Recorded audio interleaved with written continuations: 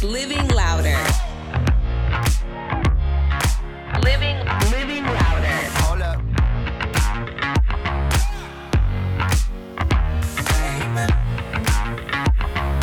This is Living Louder. Hello. We made it, y'all. We made it another week. Thank you, Jesus. Hallelujah. We are back. Hi, welcome to Living Louder. This is a podcast all about embracing your imperfections, taking a leap of faith into a richer, fuller, more empowered life. I'm your host. It's your girl, Chauncey Renee, and I'm so excited that we have made it through another week. We survived. I know the last time that we had that this podcast aired, we still didn't know the election results. We finally do know those results. It was a painstaking process. But we're here. We finally know what's going on. And I do feel like there has been just such a collective sigh of relief as far as, at least regardless of how you were voting, of knowing like, all right, we're not in suspense any longer. Okay, well, I do understand that there are some people who are trying to contest those results. But you know what? We're not going to focus on them today because this is my podcast. You know what I'm talking about? This is my podcast. This is a safe space. So I'm so happy that you're here with me today.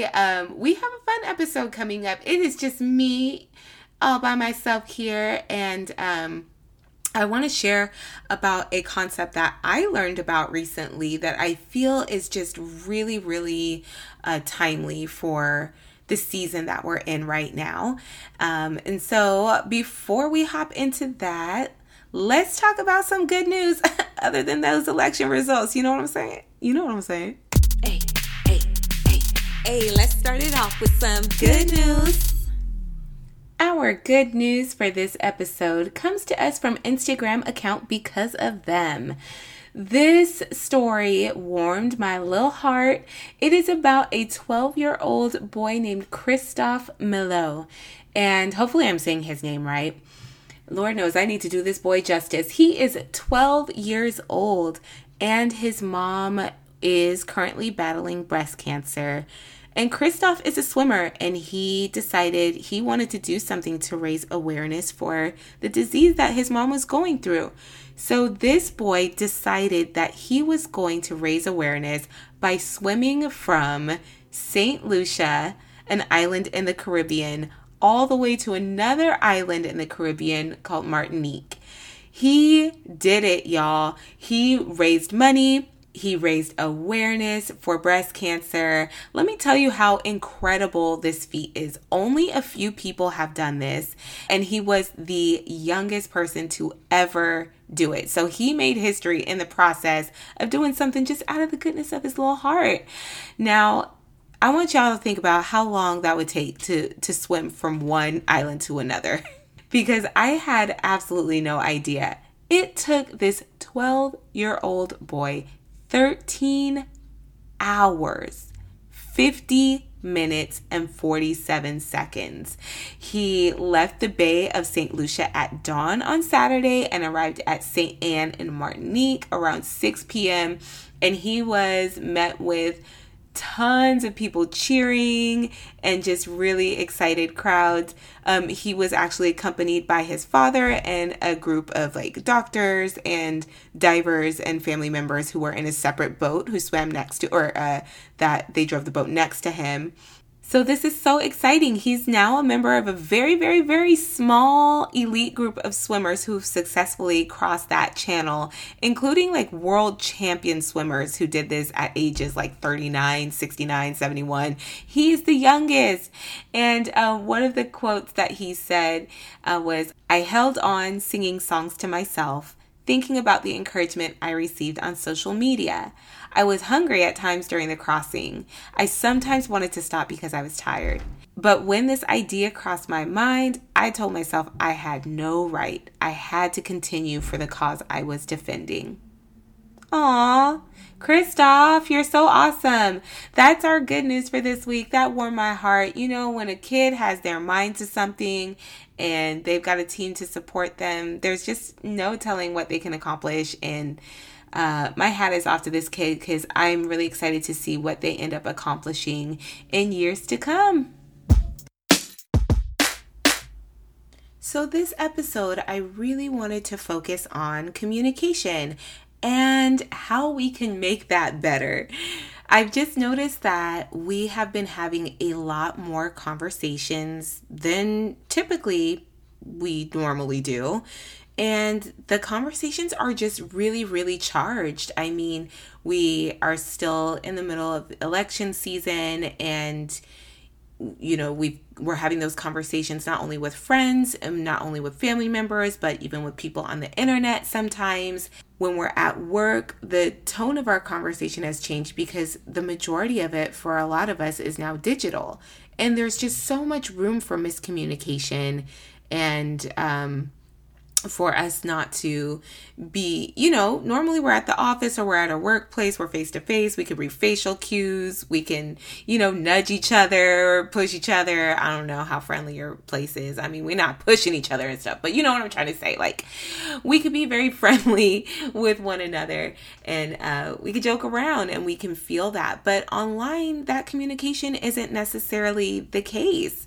And because we are home, a lot of us are just online more. So that leads us to like social media and those conversations. And obviously that communication can get very charged very quickly. Oh my gosh. Have you ever like been on just this really nice post of, I don't know, sunshine and flowers, and then you scroll to the comments and you're like, how did you get to wanting to fight about like your grandpa and whether or not he fought in World War II? Like, it's like the most random stuff. But you guys know those conversations escalate so quickly. So right now, we're even going into a holiday season where you will be around probably more family members if you're able to do so. And those conversations, those conversations can be difficult sometimes when you're trying to live your truth, but also keep the peace. So anything that we can do that can alleviate misunderstanding or just help to improve the quality of communication, I am all about. And I want to share a little bit of something that I learned so that, you know, maybe you could take it with you and see if it kind of helps with the communication that you're having too. So without further ado, I just finished taking an online course with a really awesome teacher. Her name is Miriam Hasna, for those who are interested. And it's basically all about embodying liberation from different oppressive systems that we've encountered just all throughout our lives. And one of the concepts that she talked to us about is the window of tolerance. And so this is a term that was actually coined by a psychologist. So it's a term that's been around for a while now.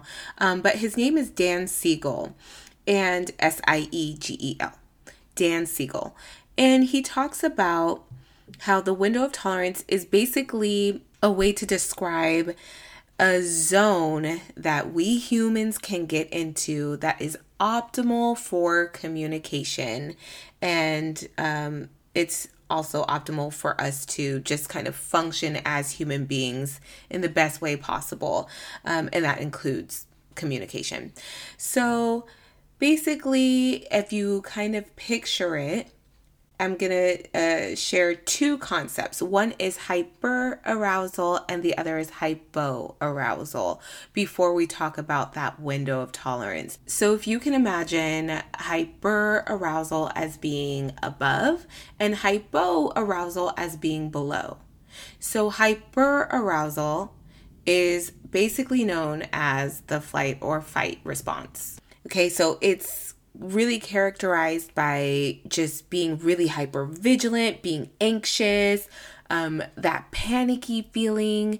and those racing thoughts that you would normally have during a situation of just like high intensity, basically. We also have hypoarousal, which is more of like a freeze response. And this, as you can imagine, is going to be when you're kind of numbed out, you're frozen, you may be paralyzed, you may be empty, you're just kind of underperforming in your optimal range.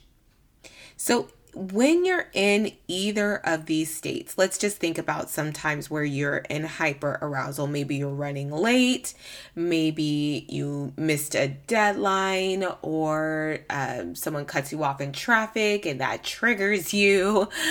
Someone calls you out your name. Those situations can kind of bring us into more of a hyperarousal state.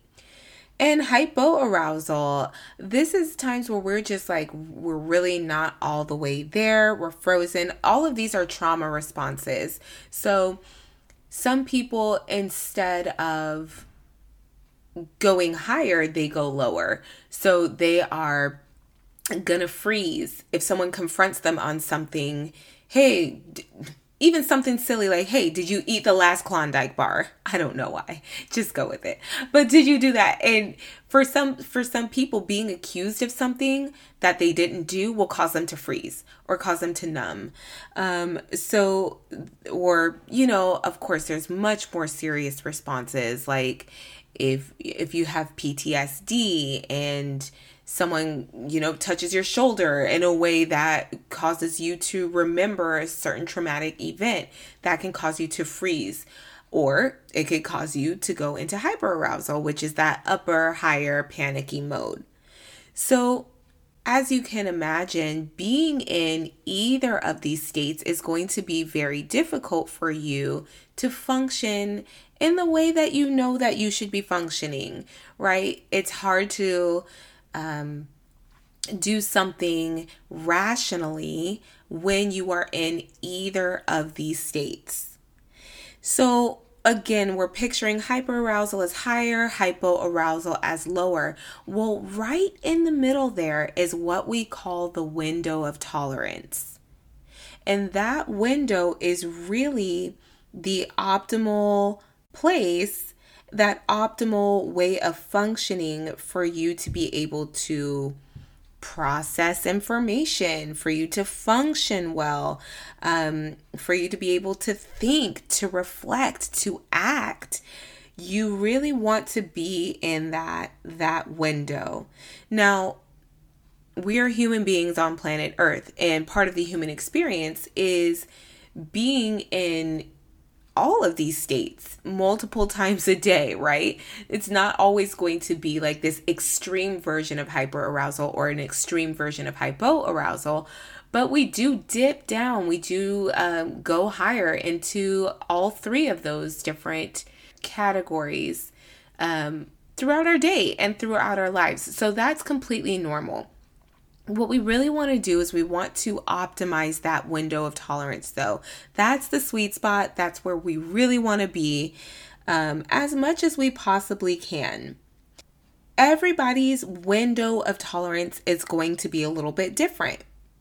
So there's some people who have a very, very narrow window of tolerance. We all know those people, and it's not necessarily bad to be one of those people, but we know that there are some people, because of whatever reason, whether it's things that they've gone through, their past experiences, even their just their genetic makeup, that cause them to have a much more narrow window of tolerance than we're used to. And there are some people who have a wide window of tolerance. And to be honest, that's not always necessarily the best thing. So I'm thinking of some people who may have had to grow up and not be able to have the luxury of reacting in certain situations. And so they kind of, it's a trauma response to be able to think rationally, if you will. It's a trauma response to be able to just be so clear-headed and not have to process anything that's going around them. So it's not necessarily a great thing or a bad thing to have a narrow or wide window of tolerance. I think it's also important to note that we can have a different window of tolerance for different things. For example, you may have had racist relatives your whole life, and so when someone says something racist, that doesn't trigger you to go into hyper or hypoarousal. You can pretty much stay in your window of tolerance and be relaxed and listen to them and actually be able to respond to them very rationally, and your heartbeat doesn't go up or you don't freeze. For some people, when it comes to racism, that window of tolerance could be very narrow just because of past experiences that they've gone through. And so that should also be respected. And that same person who has a narrow window of tolerance for that could have a wide window of tolerance for something else. So we're all ebbing and flowing and moving through these different states of being at different times. So when it comes to wanting to talk to our friends, talk to our relatives, talk to people even on the internet, and have difficult conversations, it's really important for us to note that we need to be in the window of tolerance, not only to give the information, but we have to make sure that the person on the receiving end of that information is in their window of tolerance as well. This is when really positive communication can happen. We want to make sure that we're in our window, they're in their window, so that we're all in that free space of being able to hear, being able to listen, to receive information, and also to provide feedback, right? I know you can probably think of times where you have tried to talk to someone when they're not in their right window of tolerance. Maybe they just came home from work. That's not the best time to talk to someone about a sensitive matter.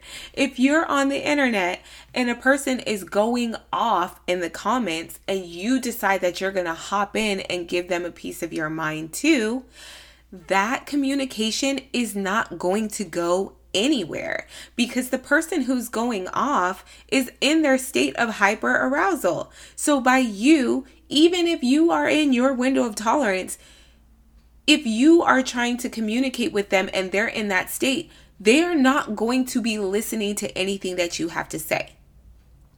So it's a waste of your energy, it's a waste of their energy, and it's a waste of time. And that's the same thing with these face-to-face conversations as well. If you catch someone off guard, let's say there's someone who's like deathly afraid of confrontation, and no matter how hard you try, when you talk to them, they freeze up. You can't continue to have a conversation with them because they're frozen, boo. What they gonna do? You're not going to get through to them because they're not in their right state of mind to speak with you. So that's something that you're going to have to work through with that person. So all in all, I want us to be able to remember that we have to be in our window of tolerance. They have to be in their window of tolerance in order for communication to be positive, to be flowing, and to be as effective as possible. Now, the good news is that we can actually manage our window of tolerance. So we can, for those of us who have been like dysregulated and have gone through trauma, and we realize that we will automatically go through to hyperarousal or to hypoarousal when there's certain subjects that are brought up or there are certain situations that we're put in, we can actually learn to train ourselves to widen that window of tolerance for ourselves. And so these are skills that we've kind of been talking about in the podcast already. But grounding is one. We did a great episode on that, the last one with Venus. So go back to that if you haven't heard that one yet. But we learn how to ground ourselves. So that's a good one. Practicing mindfulness skills, breathing. We have a whole episode on breathing. Go back to that one. But doing all of those things with the intention of widening that window are going to be really helpful. Now, if you feel yourself going to that hyper arousal or that hypo arousal, another thing that you can do in the moment is just staying in the moment and focusing on your physical sensations. Opening your palm and closing your palm, squeezing your palm, opening it and squeezing it, and just kind of focusing on that movement. Grounding your feet and focusing on that grounding. These are things that we can do that will help us if we find ourselves in those zones. You have to be in your window, and they have to be in their window in order for this to work. We're having a lot of conversations, and they're not always the easiest ones to have. But this is one thing that we can be looking out for. And if you feel like you're in your window and they're in their window, and it turns out that they really are not in a space, or you somehow start getting triggered again and you're moving to hyper or hypo, you can pause that conversation and you could say, you know what? I'm not in the right space to do this. I thought I was. Let's revisit the conversation when we're both ready. That's cool. It's all about learning, and it's all about growing and doing our best, honestly, to do our best, because that's all we can do. You know what I'm saying? That's all we could do. So I hope that this week that you do practice being in a window of tolerance and catching yourself when you're going into hypo arousal or hyper arousal. If you find that you are often going to those two extremes and you're doing it a lot, really would suggest seeing someone professionally, because that's no way to live, and you don't have to live there. You don't always have to be going off, and you don't always have to be shutting down. And I think kind of depending on your temperament, you have a natural disposition to do one or the other. But yeah, we want to be able to be adults. We want to be able to have hard conversations, and, not liking confrontation. I'm saying that with air quotes. I don't like confrontation. Okay, I get that, but you're going to have some confrontational conversations as an adult, especially if you are trying to improve your life and you're trying to grow. You're going to have hard conversations. And so the best thing that you could do for yourself is to try to work on skills like this that are going to make it easier for you. I know that it might not feel that it's easy, that it's easier for you, but in the long run, it's going to be so much easier. Because you will not have been living out this pattern of non-confrontation and just accepting behavior over years and years of time. At some point, you've got to confront that behavior. So it's hard to make it easier for you. If you're interested in learning a little bit more about the window of tolerance, there's a ton of information on the internet about it. You can also look just pretty much Google Dan Siegel's name. Also, if you're interested in learning more about Miriam Hasna, I'd encourage you to. She's a spiritual teacher and she's pretty awesome. She utilizes a lot of different modalities to achieve healing. So it's not just spiritual, but it's like mental, physical, emotional, and she crowdsources from a lot of different experts in the field. So I do enjoy her class and I plan on taking more. But yes, let's move into our call to action. It's a call to action. Action. Our call to action for this episode and for this week to come is to simply recognize when you are fluctuating through your different categories of hyperarousal, your window of tolerance, and hypoarousal. What are some situations where you find yourself reacting in a, your heart starts racing, you have that flight or fright, I cannot say that phrase, fight or flight reflex, or when you're kind of dipping down and you're freezing. What situations cause you to do that? I would be really curious to know, because we all do all three, and different situations cause us to be in either hyper or hypoarousal. So recognize some of those things. Take some time to reflect on that and focus on widening that window of tolerance in a really healthy way. So we're not squashing our emotions. We're not gonna be robots on planet Earth because we're here to be human, right? So we want to be able to integrate those emotions in a more healthy way. And so a good step to starting to do that is by understanding ahead of time what situations cause us to go into hyper or hypo, and then focusing on that and focusing on all the techniques that we've been building over time to widen that window of tolerance so you can be a more embodied person. You could be a person who is living their richer, fuller, more empowered life because we live in louder. Okay. This has been our episode for this week. I'm so glad that you joined me. Thank you. You can always leave me a voicemail, 3344 louder. Hit me up on the gram, Living Louder Podcast.